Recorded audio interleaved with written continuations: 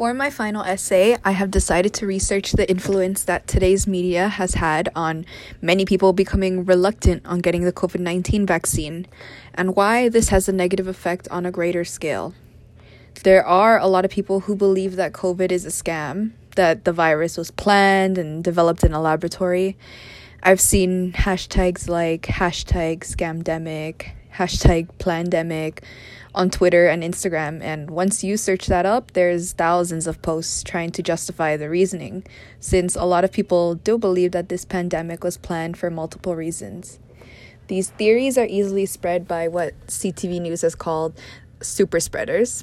I've even had friends send me posts about how to legally decline a mandated vaccine, which as of right now, we don't have any real information on whether the vaccine will be mandated. There's only speculations.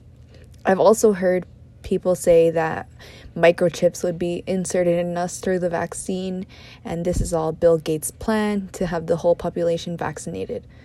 All the uncertainty towards the new vaccine has led to a lack of trust in the government and healthcare. This has a negative effect for the greater population because, according to Canada's top doctor, Theresa Tam, to achieve community immunity, about 60 to 70% of the population must be vaccinated. So, on top of risking the health of others, this can also cause a divide between the people who have received the vaccine and the so-called anti-vaxxers. Due to the lack of information on the vaccine because of limited research, it is so easy for misinformation to be spread on the internet. And it happens so much that, I guess, as an effort to stop the spread of misinformation, on Instagram there are now disclaimers under posts with false information that state that the post is not true and has been fact-checked.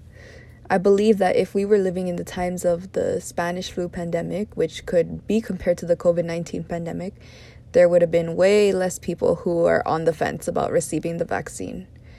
So for my research, I will ask friends and family if they plan on getting vaccinated and the reasoning as to why or why not. I'll also find credible articles that have insight on the same topic.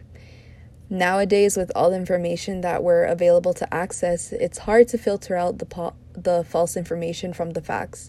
And the idea of the vaccine being something that could possibly harm us isn't such a wild idea, since there has been incidences in the past of racist and sometimes dangerous health policies and clinical experiments that have targeted particularly Black and brown communities. The mistrust in vaccines is not a new thing, but I believe it's become a bigger thing in today's society because of all the information we are able to access.